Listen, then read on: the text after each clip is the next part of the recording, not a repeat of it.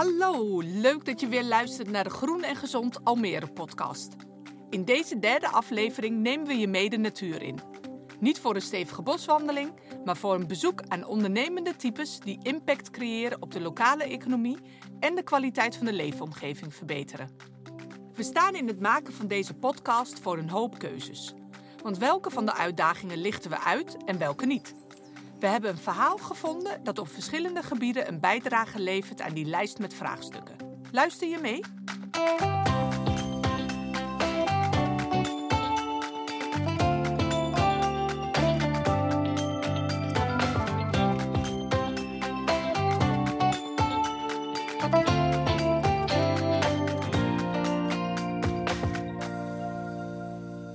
We beginnen even bij het begin.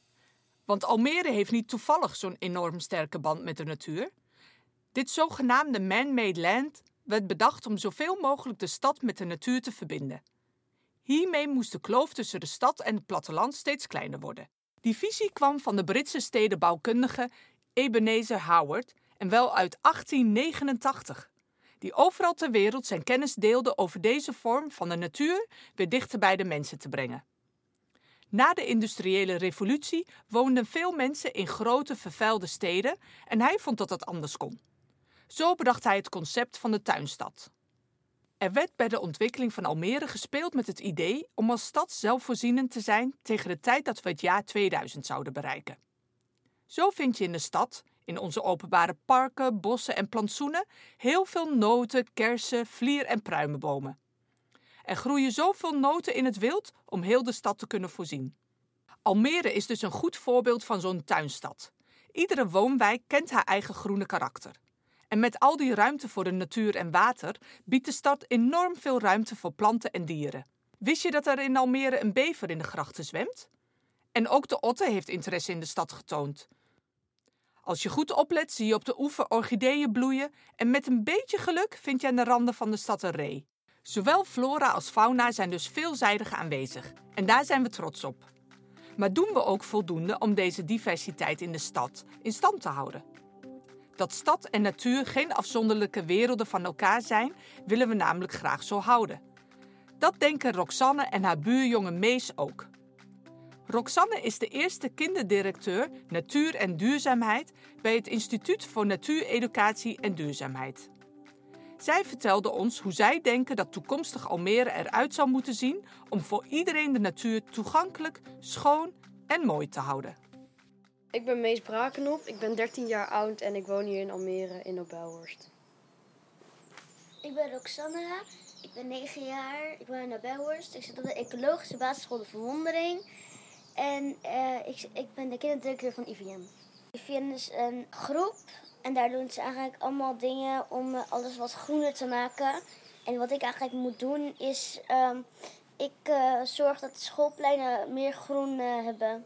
Het is de kinderdirecteur. Ik zorg tenminste dat eigenlijk gewoon allemaal schoolpleinen heel groen worden. En dat er dan meer kinderen gewoon blij worden en ook meer leren van de natuur. Ik vind de natuur heel interessant omdat er zoveel gebeurt. Je hebt de dieren die er vrolijk kunnen leven, maar ook allerlei planten die zich hier gewoon kunnen vestigen. Dat is voor mij ook echt de reden dat ik hieraan ben begonnen. Omdat ik de wereld eigenlijk gewoon wat groener wil maken door te beginnen met Nobelhorst en misschien wat verder zo meteen te gaan als alles eigenlijk kan. En de natuur maakt mij ook heel erg blij als ik zie wat er eigenlijk allemaal gebeurt. Vooral in de lente, dat alles weer opbloeit en dat de natuur ook gewoon zijn werk kan doen. Maar ik zie wel dat soms er wel bloemetjes en zo doodgaan op het moment dat er te veel CO2 is. Of dat mensen er gewoon overheen rijden met hun auto of zo. Dat valt me wel heel erg op. Koolstofdioxide, dat komt uit allerlei dingen. Uit fabrieken, uit auto's, uit vrachtwagens, uit boten.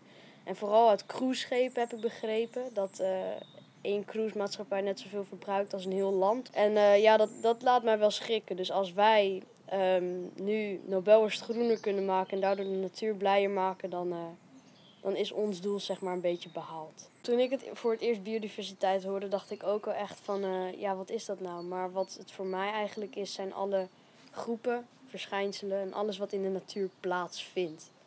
Dus voor mij betekent dat echt biodiversiteit. En ik vond het wel een heel ingewikkeld woord. Maar toen ik een beetje na ging denken en ook mijn moeder om advies heb gevraagd om te vragen van wat is het nou, begon ik het wel beter te snappen.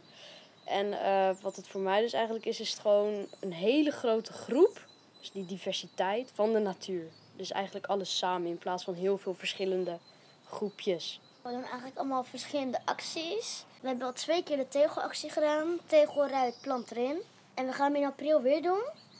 En we hebben de fruitbomenactie, de sneeuwballenactie.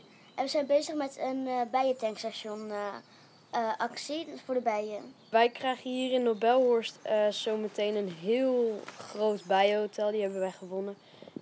Heb ik ook een stukje voor geschreven, als het goed is jij ook. En toen hebben wij hem gewonnen en nu komt hij in Nobelhorst. Ik heb zelf ook een bijenhotel in mijn tuin gemaakt met mijn opa van een pallet die ik heb gevonden. Bijtankstationnetjes zijn eigenlijk kleine bloemperkjes, dus eigenlijk kleine groepjes bloemetjes.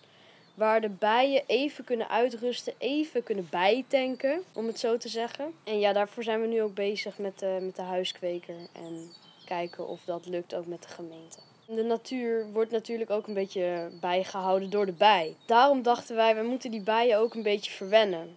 Door dan die bijtankstationnetjes te maken. Wij willen er echt voor zorgen dat de natuur zich prettig voelt. En dat de bijen zich prettig voelen. Want we merken wel dat de bijen echt gewoon een beetje bedreigd begint te worden. Ik zie steeds minder bijen, dus daarom willen wij ons hier ook graag voor inzetten. Ik heb heel veel kinderen uit mijn klas die doen heel veel goede dingen met de natuur. En dan die volwassenen doen dat bijvoorbeeld niet. Dus eigenlijk gedragen hun juist super klein en de kleine gedragen juist hun super groot. Dus eigenlijk, ik vind wel dat, ik zou wel willen dat ook andere mensen ook hun beter aan de natuur kan richten en minder aan al dat afval. En ik zit natuurlijk met een familie van 5. Dus wij kopen ook best veel dingen. En dan hebben wij ook nog best veel plastic. Maar wij zorgen dan wel dat wij bijvoorbeeld op school zo min mogelijk plastic mee hebben. Want je hebt ook bijvoorbeeld koekjes en dat zit in al die plastic zakjes. Maar dat halen wij gewoon thuis zo uit en dan doen we het zelf gewoon in de bakjes. Wij merken wel dat als wij een actie organiseren en het is gratis en je hoeft er niet zoveel voor te doen, dat er vooral heel veel volwassenen op afkomen. En wij merken dat als er een actie is waar je bijvoorbeeld de plant erin, tegel eruit actie. Die actie, dan zien we wel dat er meer kinderen komen die met tegels gaan zoeken in de wijk of afval gaan rapen in de wijk, omdat ze daar dan zin in hebben. En dat die ouders er dan maar een beetje meekomen. Daar worden wij wel blij van. Ja, wij worden er echt blij van. En wij hebben ook voor mijn huis hebben we ook een buurtscheur. En daar gaan wij, als dat helemaal klaar is, komt er ook superveel groen. Dan kan je ook in de zomer gewoon lekker buiten zitten, allemaal picknicktafels. En wij waren van plan om dan ook allemaal leuke acties daarin te doen. Bijvoorbeeld met kinderen straatbommen maken. Wij laten eigenlijk kinderen zien dat we met een boompje of een plantje wel een verschil maken voor de dieren en voor de insecten. Dus met één zo'n actie betekent niet dat de wereld al helemaal klaar is. Dat we deze acties niet meer hoeven te doen. Maar het maakt wel een heel verschil met een paar boompjes erin. Want wij hebben ook wel eens gehad met zo'n actie dat er gewoon echt een rij was tot met vanaf onze school tot met bijna het rijtjeshuis. Dat was echt heel lang. Ik stel je voor, er zijn 1000 mensen. Iedereen neemt een boompje mee. Dus dan heb je eigenlijk gewoon bijna 1000 boompjes al uitgegeven bijvoorbeeld. En die planten ze overal. Dan maakt het zeker wel een verschil. En ook met één boompje maakt het al zeker een verschil. En als je alleen maar steen hebt, dan lijkt het alsof het vroeger is. Gewoon met zwart-wit. Dus, nu zie je ook allemaal groen. En dat maakt ook je tuin wat vrolijker. Ja, wij hebben nu al sinds we eigenlijk nieuwe plantjes hebben aangeplant, hebben wij hier in de tuin al wel een paar hommels. Maar wij hebben ook in het gras hebben we klaver. En die bloemetjes zijn ze heel gek op, dus dan laten wij het klaver ook staan. Ik heb ook in mijn moestuin, ben ik er ook heel blij mee, want vorig jaar had ik allerlei plantjes gezaaid. En daar kwamen de hommels op af, waardoor mijn moestuin het beter ging doen, maar waardoor zij ook blij werden. En dan heb ik hier ook nog in hier links achter in mijn tuin heb ik een zelfgemaakt bijenhotel gemaakt. Zoals ik net ook al vertelde. En die heb ik gemaakt van spullen die ik in het bos heb gevonden. Die ik het niet heb afgezaagd, maar die eigenlijk gewoon op de grond lagen. Die voor het grijpen waren. Die anders gewoon weggegooid zouden worden, opgehaald zouden worden. Of als vuur of als brandhout. Maar daar heb ik nu een bijenhotel van gemaakt. Zo'n bijenhotel, daar gaan de bijen in. Daar maken ze dan een nestje. En dan zoeken ze een fijn plekje uit. En die maken ze dan dicht met modder. En daar leggen ze dan hun eitjes in. En als ze uitkomen, dan zie je ook wel dat de gaatjes weer open gaan. En je hebt ook bijvoorbeeld, als je de natuur helpt de natuur jou ook. Want als jij de natuur helpt, bijvoorbeeld de bijen dus, dan helpen de bijen jou ook. Dus eigenlijk krijg je, maar als je de natuur bijvoorbeeld slecht helpt, dan helpt de natuur jou ook dus niet. Minder steen, meer groen, meer groene parken. En misschien dat er zelfs een soort van plek is waar niet één steen neer staat. Dat er helemaal niks is, alleen maar gras. Bijvoorbeeld echt een heel groot buitenplekje waar helemaal geen steen is, maar alleen maar groen. Ja, op het moment zoals we nu doorgaan, zie ik het niet heel erg helder in voor de toekomst met de natuur. Maar wij proberen te doen wat wij doen. En als ik één wens heb, is dat het weer een beetje bovenop komt. Dus afval niet meer in de natuur zien. En dat alles gewoon weer mooi wordt. Gewoon zoals het vroeger was. Sinds Greta ook een beetje in het nieuws is gekomen, merken we het steeds meer op. Dus als ik één wens zou hebben, zou het echt gewoon weer zijn dat de natuur mooi wordt. Wij zien ook wel dat meer mensen het leuk vinden wat wij doen. Dat ook als we over de straat lopen van... wanneer heb je een nieuwe actie? En ik heb ook heel veel kinderen uit mijn klas, die vinden het ook superleuk. Dus als ik een keer een actie ga doen, dan nemen wij soms iemand uit onze klas mee om mee te helpen. Als ik dan aan een juf zeg, mag ik soms iemand kiezen waarmee ik een actie mee mag doen. Dan staat bij het buisspelen een hele klas voor mijn neus. Natuurlijk zijn we trots op wat we doen en wij willen ook zeker dit vol blijven houden. Tegen de mensen die het eigenlijk nog niet heel veel doen, gewoon probeer het een keertje uit, weet je. Waarschijnlijk als je het 1 keertje hebt gedaan, dan vind je het heel leuk. Zeker nu met corona is het leuk om te tuinieren. Heb je in ieder geval nog wat te doen in plaats van dat je op televisie zit te kijken of op de bank zit met je telefoon. Ja, dat is iets voor de luie mensen. En probeer gewoon wat te doen. Je wordt er echt heel gelukkig van. Ook als je ziet wat voor resultaten het heeft, dan zul je echt zien. Het gesprek met Roxanne en Mees inspireert en geeft energie om zelf ook aan de slag te gaan. De nieuwe generatie Almeres denken en werken hard mee aan de groene stad van de toekomst en hun boodschap is duidelijk. Wij doen ons best. Doe je mee? De grote stappen die we met elkaar moeten zetten, liggen gelukkig niet alleen in de handen van de jeugd. Heel veel inwoners uit de stad zetten zich dagelijks in en vormen samen een groene beweging die het verschil maakt. Om hen aan te jagen en te waarderen, reikt de gemeente al sinds 2014 de zogenaamde Growing Green speld uit. Die titel verwijst naar het thema van de Floriade Expo 2022, Growing Green Cities. Al ruim 700 initiatieven van bewoners en ondernemers ontvingen een speld. Nieuwsgierig? Een groot deel van de initiatieven zijn te vinden op groenengezond.almere.nl. Een van de initiatieven speelt zich af op een biodiverse oase. Hoe kunnen we de oorspronkelijke visie waarmee Almere ooit werd bedacht toepassen? Met die vraag fietsten Noorij en Jan Willem samen de stad door op zoek naar een stuk grond waar zij hun groene droom waar konden maken. Het idee? Een plek waar verschillende soorten noten worden gekweekt en waar ruimte is voor biodiverse verdienmodellen die lokale impact creëren. Plantage Nieuwland is een notengaard in Almere, waar wij walnoten, hazelnoten kweken en telen. Combineren met verschillende teeltsoorten, zoals fruit, zacht fruit, imkerij, pluimvee. Dus een opstapeling van verschillende activiteiten bij elkaar. En wilden jullie altijd zo'n soort boer worden? Het is een beetje zo gelopen. We wilden voornamelijk hier wonen. Dit is het allermooiste stukje Almere, vinden wij. Toen wij nog jong waren en hier langs fietsten, vonden we dit al prachtig. En toevalligerwijs kwamen we achter dat dit stukje grond te koop stond. Van de een is het ander gekomen en na 8 jaar zitten wij hier. Maar wat was hier dan?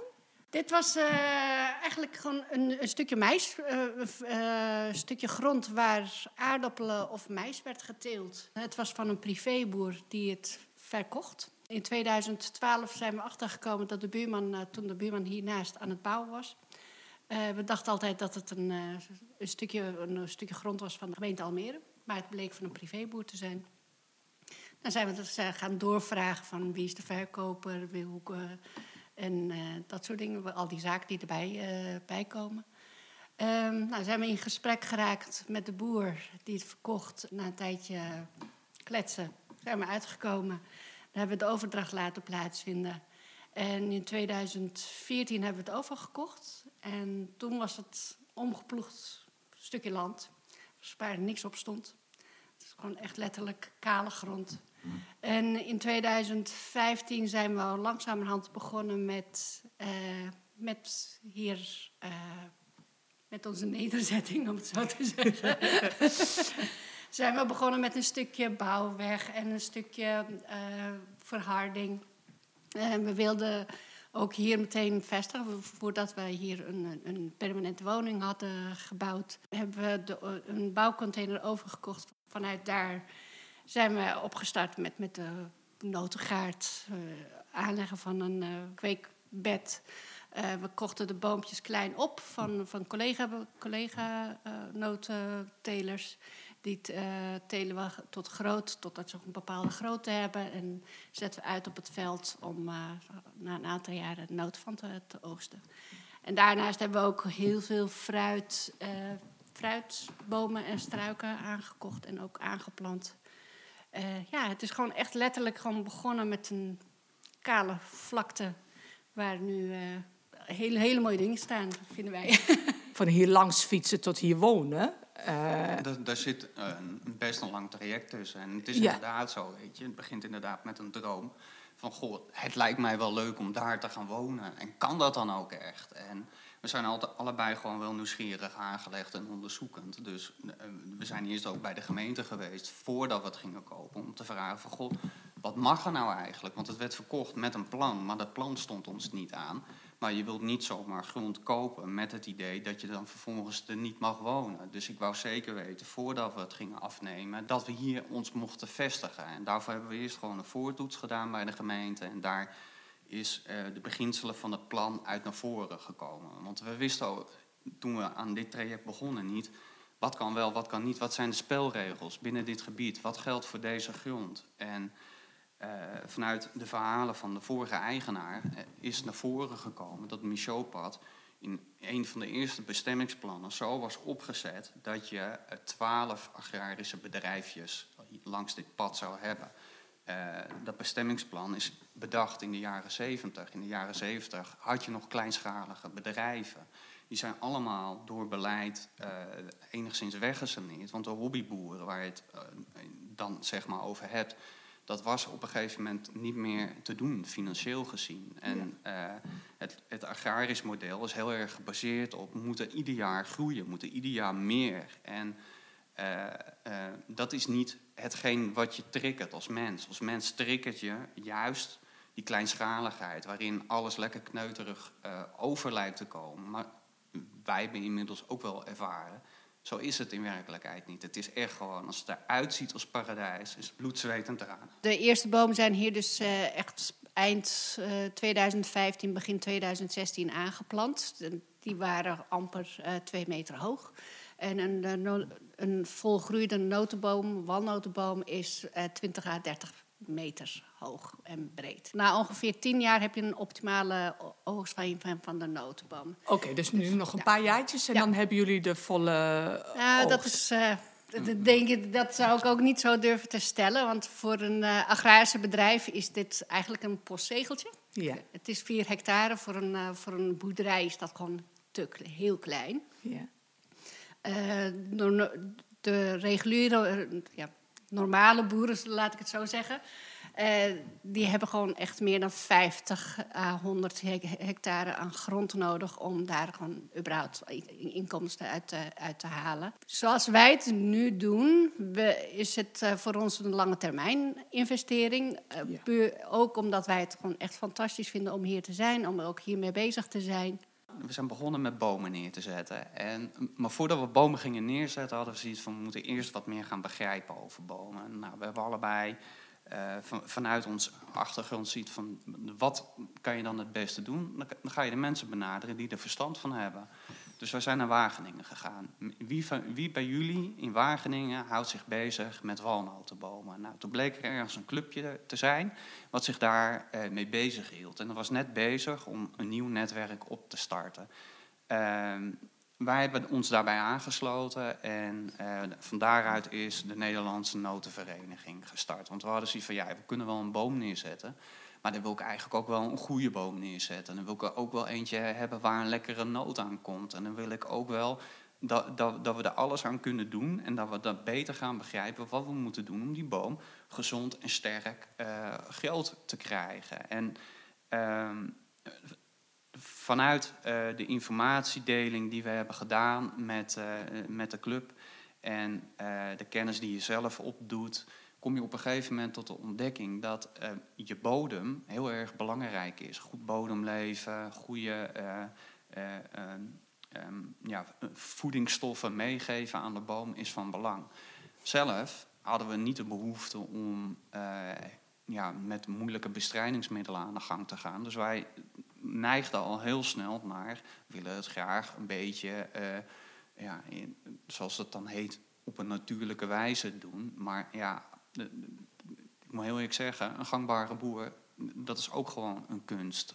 Als je een heel spruitjesveld gelijkmatig omhoog weet te krijgen, daar sta ik tegenwoordig wel van te kijken dat dat lukt. Vroeger nam ik dat altijd voor lief, maar ik weet nu inmiddels wat erbij kon kijken. Als je iets in een bepaalde hoeveelheid gezond sterk omhoog wil krijgen. Dus het is wel gewoon een vak apart. Dus ik wil ook niet afdoen aan de mensen die gangbaar doen. Alleen het is niet onze keuze. Wij wouden gewoon met de middelen die wij lokaal konden verzinnen mee aan de gang. En een van die dingen die we op een gegeven moment op gang hebben gekregen was, mede dankzij Noorij en haar netwerkskills, wij hadden behoefte aan blad. Wij hebben wat metingen gedaan aan de grond. En de grond gaf aan van oké, je zit op een kleibodem. Je komt dit tekort, je komt dat tekort. Dat moet je doen, zus moet je doen. En de meest belangrijke factor die daaruit naar voren kwam, ook al is klei gezond, het is vaak wel compact. En in de zomer droogt het op en dan wordt het een harde klont. Als je dat hebt, dan heb je geen goede doorwatering meer. En dan kan er ook heel moeilijk andere dingen gebeuren. En als het heel droog is, gaat het scheuren. En op het moment dat het regent, komt het er wel weer in. Dus op lange termijn zou het wel goed komen. Maar als je wil dat het sneller gaat, dan moet je een handeling verrichten. Als ondernemer ook. En we hebben gewoon niet zoveel investeringscapaciteit om ervoor te zorgen dat je heel snel alles in één keer weet te realiseren. Dus wij doen het gefaseerd en we proberen met slim te kijken, wat kunnen we nou wel of niet doen en hoe doen we dat en hoe kunnen we dat betaalbaar voor ons houden, voor onszelf houden, maar ook met respect tot onze omgeving doen. En een van de gedachtepunten daarin is, kijk naar een bos. Hoe werkt een bos eigenlijk? En daar zijn ook hele studies over gedaan. En dan kom je al snel op een aantal kreten. Je kan zeggen voedselbos. En dat je meerdere lagen hebt. En dat je dan vanuit die lagen verschillende dingen kan telen. Dat sprak ons heel erg aan. Maar veel belangrijker is, wat doet de bosbodem? Hoe is die opgebouwd? Bladeren die vallen in een bos op de grond.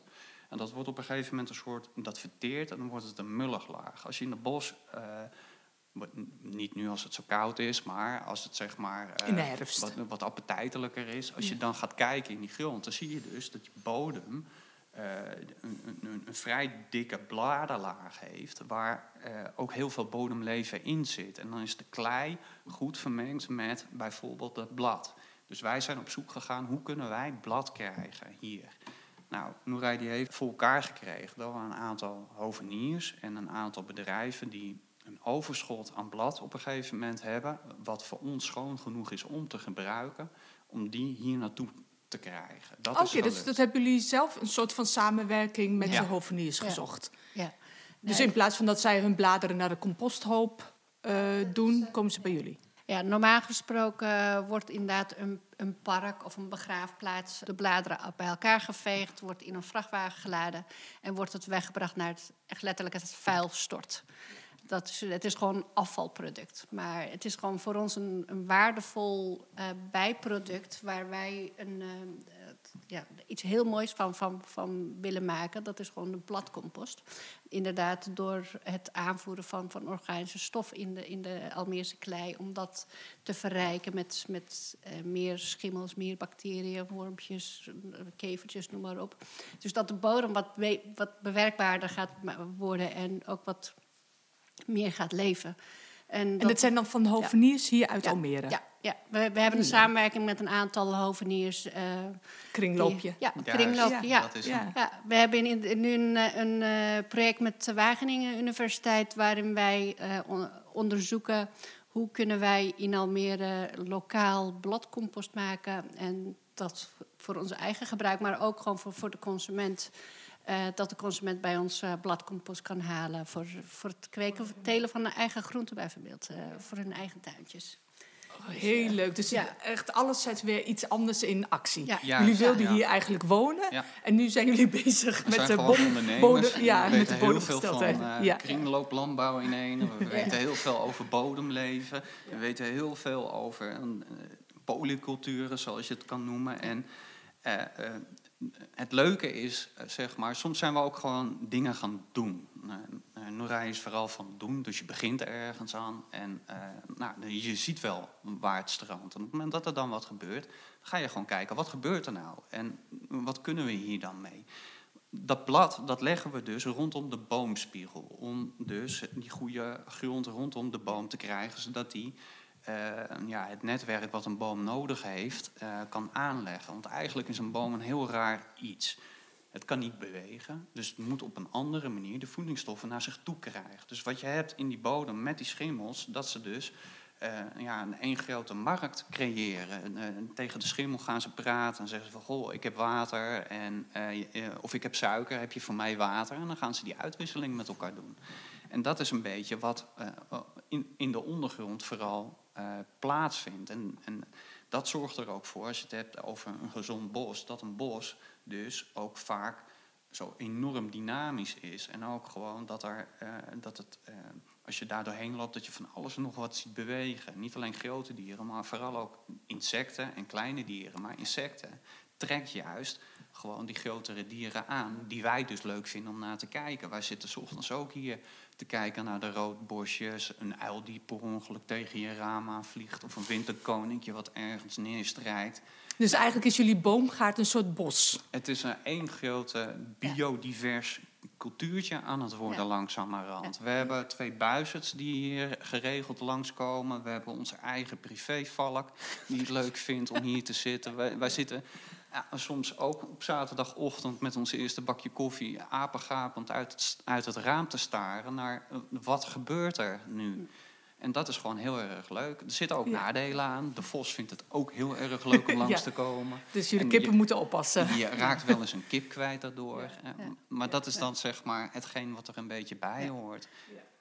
Nee, wat wij hier proberen te creëren is inderdaad een bossige omgeving. Dat er in plaats van een maïsveld, maar gewoon een perceel creëren waar heel veel diertjes, beestjes, plantjes gewoon aanwezig mogen zijn. Want de wetenschappelijk onderzoek laat ook zien dat er ook gewoon uitwisseling is tussen verschillende organismen onderling ook. Dat de een de ander nodig heeft om verder te groeien en groter en sterker te worden. En dat één monocultuur eigenlijk niet vindt van deze tijd kan zijn. En dat we daar gewoon wat meer diversiteit in moeten brengen. En het is ook gewoon veel mooier om naar te kijken. Ik snap dat we een veld met aardappelen nodig hebben, omdat we gewoon met z'n allen wel patatjes lekker vinden. Maar naast de aardappelen is er ook gewoon genoeg ruimte om ook andere plantjes en beestjes te hebben in plaats van één monocultuur. Ja, want jullie leveren dus echt een daadwerkelijke bijdrage aan de natuur. Weten jullie ook al wat jullie bijdrage is aan de lokale economie, zeg maar als ondernemers? Ja. Normaal, als we alleen hebben bijvoorbeeld over de noten, normaal gesproken komt dat uit verre landen. Walnoten en hazelnoten komen bijvoorbeeld of uit Amerika, uit de US of uit Turkije en omstreken. Er wordt hier in Almere of hier in Nederland weinig aan notenteelt gedaan. Dus door een lokaal product te maken en dat te vermarkten, proberen we die lokale vraag daaraan te beantwoorden. Maar ook door andere verschillende producten te ontwikkelen en die te vermarkten. Bijvoorbeeld het compost. Dat we het compost niet van ver weg hoeven te halen, maar ook dat wij hier in Almere genoeg bladeren hebben die in de herfst naar beneden komen en dat we daar een compost van maken om daar de groenten zelf te telen. Dat is een bijdrage wat wij denken te leveren aan de lokale economie. Maar ook de jammetjes en de eieren van onze kippetjes en de groenten die we telen. Dat ook een bijdrage levert. We geven onze kennis in wat wij doen. Ik denk ook, ik moet heel erg bekennen, als ik hier niet zou wonen en ik zou niet weten wat voor werk het is als ik hier langs zou lopen, dan zou ik ook de wow-factor wel erin zien van gaan. Want dat lijkt me wel leuk om daar te zitten. Want dat is wel vaak ook wat ik waarneem in de gesprekken. Wauw, dit ziet er mooi uit, dat is leuk. En dan zeg ik van, wacht eens even. Nee, je moet wel weten dat dit dan ook echt heel hard werk is als je het zo wil krijgen. Maar ik snap ook wel als jij hier als recreant langs wandelt met je hond of gewoon een keer omdat je een dagje uit bent, dan ben je daar niet mee bezig. En je ziet gewoon iets leuks ontstaan. Dus in dat opzicht, merken wij gewoon inspirerend naar anderen toe. Dus dat is onze indirecte bijdrage. De kenniseconomie bijdrage. Wij willen onderdeel zijn van het gebied waarin we wonen. Ja. En we willen heel graag ook meer aansluiting daarin hebben. Alleen we merken ook wel, dat is wel soms moeilijk om goed te realiseren. Ik heb meerdere keren gevraagd om aan tafel te mogen als het gaat om het gebied waarin ik woon. Want ik ben gewoon heel erg betrokken bij mijn eigen omgeving. Dat ben ik altijd al geweest. Niet alleen vanuit nieuwsgierigheid, maar ook gewoon omdat ik het van belang vind om goed met elkaar om te gaan. En de partijen waarmee je dan te maken hebt zijn dan de gemeente Almere, Staatsbosbeheer en soms ook afvalzorg. Op Braamberg is bijvoorbeeld een mooie route nu voor mountainbikers aangelegd. Want het was vroeger een vuilstort en dat is het nu niet meer. En ik vind dat dan alleen maar een hele mooie ontwikkeling. Alleen, ik zou het leuker vinden als dat nog verder wordt doorontwikkeld. Nou, zijn daar wel plannen voor. Maar op het moment dat ik dan vraag van, goh jongens, wanneer gaan we daar eens over praten? Ja, dan krijg ik niks te horen. En dan zie de bureaucratie, zeg maar. Ja. Het rare is dus, je neemt dan op een gegeven moment in Omroep Flevoland, dan komt een berichtje voorbij en dan hebben de gemeente Almere en Staatsbosbeheer bedacht dat de stadsbossen van Almere een impuls nodig hebben. En het enige wat ik dan denk is van, zucht. Waarom hebben die mensen dan niet gewoon elk even opgebeld naar hun buren om daar het gesprek mee aan te gaan? En dan kun je zeggen van, maar je hebt toch die inspraakavond gehad? Ja, dat klopt, daar ben ik ook geweest. En dan heb ik ook uitgelegd waar ik naartoe zou willen bewegen. Ik zou er graag willen dat wij een soort hub worden. Dat wij met datgene wat we nu hier hebben neergezet, dat we een platform kunnen creëren voor naar de buitenwereld toe. Op welke manier kan je bepaalde dingen realiseren? Want we zitten met onze simpele uitgangspunt. We hebben een boom en we hebben een walnoot. Ook op een vlak die op een breder landelijker niveau misschien wel interesse kan opwekken. De walnoot of de noot is een soort eiwitproduct wat een ander soort eiwit is als wat we uit vlees kunnen halen. Maar het heeft wel dezelfde voeding.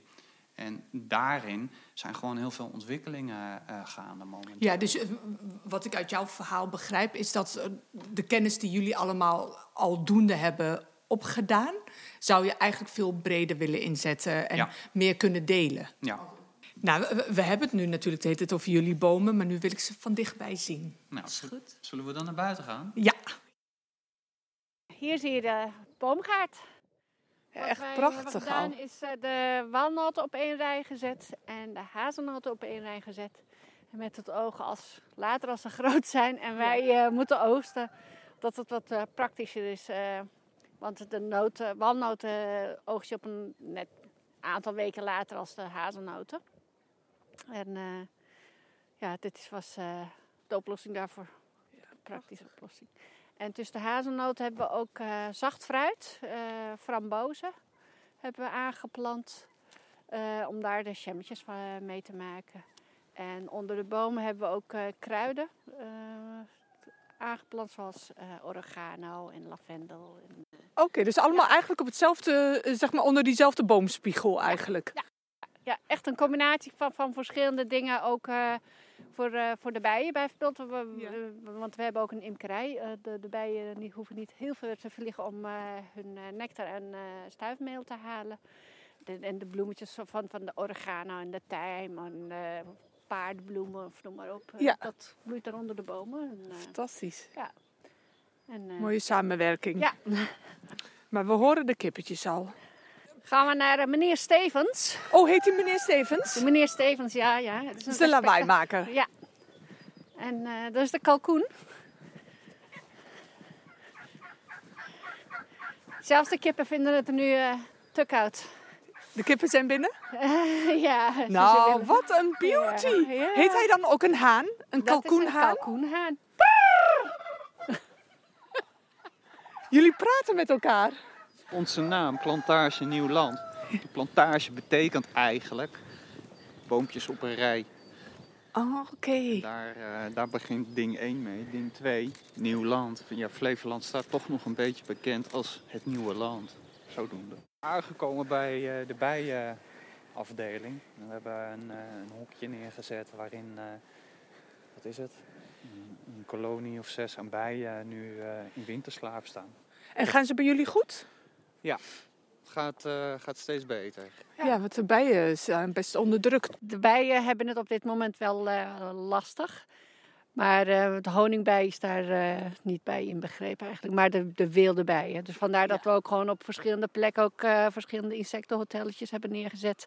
Om ook gewoon, ook die de gelegenheid te geven om te zijn. Wat ik trouwens nog niet heb verteld, is dat we naast walnoten en hazelnoten ook amandelen proberen te kweken hier. Wow. En we staan hier recht voor een amandelboom. Ja. Dus dat is ook een experiment wat wij aan het uitvoeren zijn. Kijk, het is nu winter, dus ik zie niet alles wat hier groeit. Maar wat zie ik nog meer niet, omdat dat toekomstplannen zijn? Toekomstplannen, ja. We hebben wel grootse plannen. Wel de tijd ervoor. We willen daar zeker wel de tijd voor nemen ook. Maar wat we graag willen realiseren op de lange termijn is dat dit een ontmoetingsplek wordt. Voor jong en oud, voor verschillende mensen uit de maatschappij. Om dat te realiseren willen we een kleine horecagelegenheid hier hebben. Een soort pluktuin waar je koffie en thee kan komen drinken. Je kunt in de boomgaard rondscharrelen, je eigen fruit kunt plukken. We zijn nu in gesprek met een kinderdagverblijf. Om hier een kinderdagverblijf te houden. Dat de kinderen ook gewoon hier komen en in de boomgaard spelen en hutjes bouwen. En gewoon hier de hele dag willen kunnen zijn. Dat willen we ook combineren met zorg. Dat mensen met een afstand tot de arbeidsmarkt of met een beperking ook hier kunnen komen. We hebben daar een samenwerking voor met Intercontour. En dat willen we graag wel uitbreiden. Gewoon echt kleine dingen. Nou, klinkt dat groot. Stapelen van verschillende activiteiten. En dan ook gewoon andere mensen deelgenoot van maken. Van wat wij hier elke dag van genieten. Ja, dus echt jullie letterlijk en figuurlijk jullie erf openstellen. Ja, inderdaad. Ja, zeker. Ja, mooi. Tijdens onze opbouw hier heb ik nog wel eens gekeken naar Ik Vertrek. Ja. Eigenlijk is wat we doen, het lijkt heel erg veel op Ik Vertrek, maar we blijven stiekem toch in Almere. Ja, het is een heel nieuw avontuur, een heel nieuw leven. Ja. Maar dan niet in Spanje of ver weg iets dan. Precies, het doet niet Almere's aan. Het lijkt inderdaad alsof je ergens in Frankrijk bent beland, daar op een notengaard. Maar ik zit heel vlakbij mijn eigen stadje. Van bewoners met een droom naar ondernemers met een visie en expertise waarmee ze niet alleen verschillende verdienmodellen uittesten, maar ook de kwaliteit van de leefomgeving verbeteren. De oplossing voor een biodivers en notenrijk Almere vinden we dichterbij dan we ons realiseren. Het biodiverse boerenleven is hard werken. Maar, net als in de vorige aflevering, lijkt de conclusie weer: samenwerken zorgt voor meer succes. Hopelijk krijgen Jan Willem en Noerai in de toekomst heel Almere aan de noot. In deze podcast vragen we aan wetenschappers en experts wat zij vinden van de ontwikkelingen in de stad.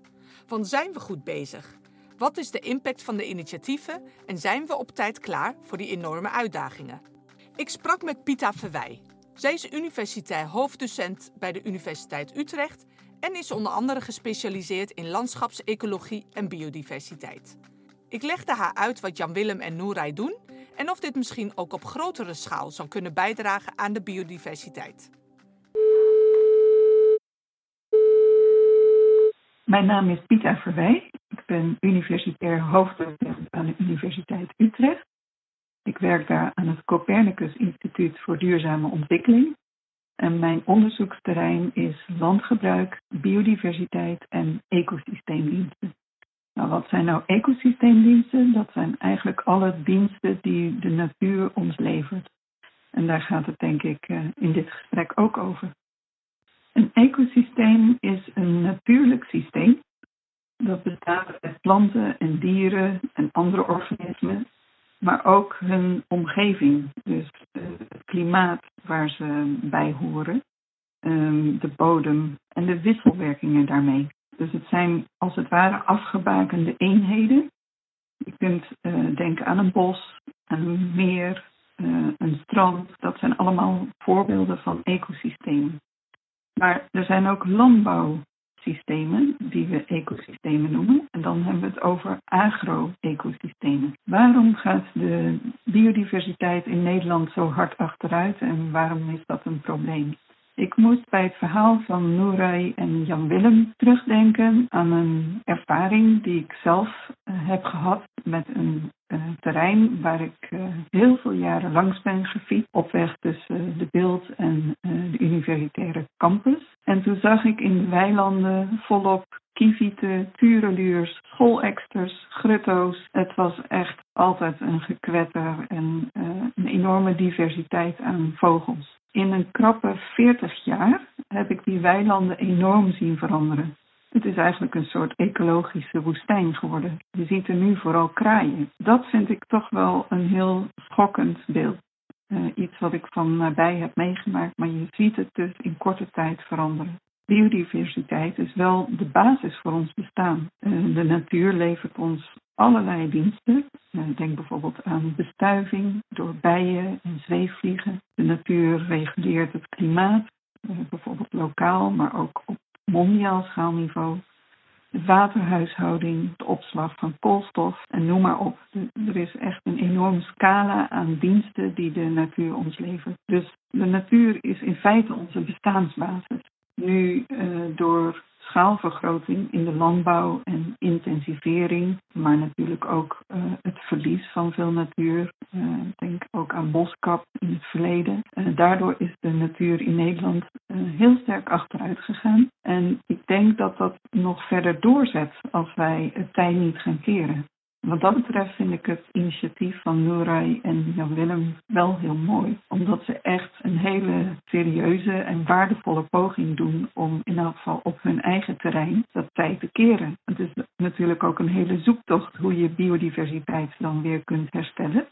Voor hen is het ook een uitdaging om dat samen te laten gaan met een goed verdienmodel. Ik denk dat Noorij en Jan Willem een heel belangrijke rol spelen met hun onderneming in het oplossen van grote mondiale problemen op een klein schaalniveau. Als je denkt aan biodiversiteitsverlies, dan is het echt heel belangrijk om bomen te planten, omdat je daarmee het bodemleven bevordert. En met de insecten die gaan toenemen, krijg je echt weer veel vogels.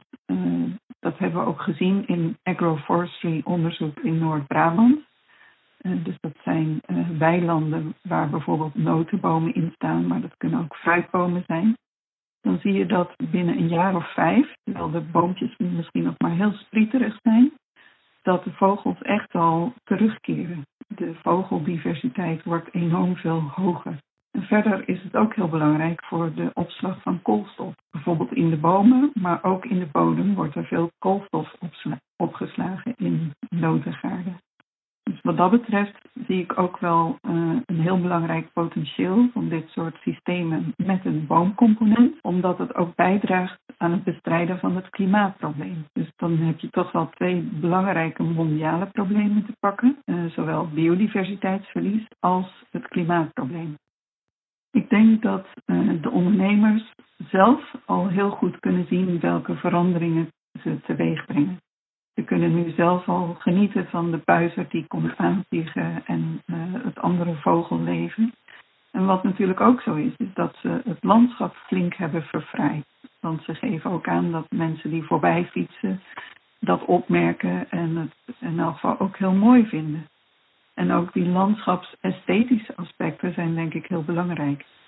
En verder vind ik dat hun verhaal enorm inspirerend is en dat ze echt een soort uitstralende werking hebben. Bijvoorbeeld met hun uitvinding van de bladcompost. Ik denk dat dat heel belangrijk is om de kwaliteit van de bodem te verbeteren. Maar ze delen het ook met anderen. En als je als zo'n bron van inspiratie kunt fungeren, denk ik dat dat heel mooi is. Dat dat veel andere mensen ook tot bepaalde veranderingen zal kunnen aanzetten. Het is natuurlijk de vraag of de meer gangbare landbouw hier ook voordelen van kan hebben. Dus boeren met grotere stukken grond, of die ook een dergelijk model zouden kunnen volgen. Ik denk dat dat een belangrijke vraag is. En wat we in Brabant zien is dat een aantal gangbare boeren zelf ook al dergelijke stappen hebben gezet. Dus die zijn notenbomen gaan planten of fruitbomen.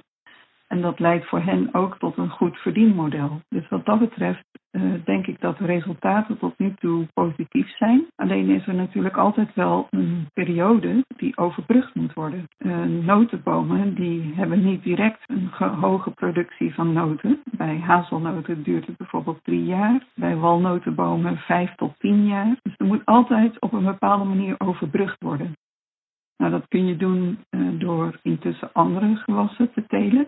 Maar het zou ook met overheidssubsidies kunnen. Daarnaast is natuurlijk ook de vraag of boeren zelf iets kunnen doen. Stel dat ze zelf vermogen hebben, bereid zijn om te investeren, dan zie ik daar ook goede mogelijkheden in. En waar ik ook nog aan denk is dat er ook veel partijen uit het bedrijfsleven zijn die meer en meer op zoek zijn naar manieren om te investeren in koolstofopslag. Denk bijvoorbeeld aan de zoekmachine Ecosia. Zij gebruiken hun verdienmodel om ook bij te dragen aan het aanplanten van bos en bomen. Daarnaast zijn er allerlei andere bedrijven die ook wel hun koolstofvoetafdruk willen compenseren door in de aanplant van bomen te investeren.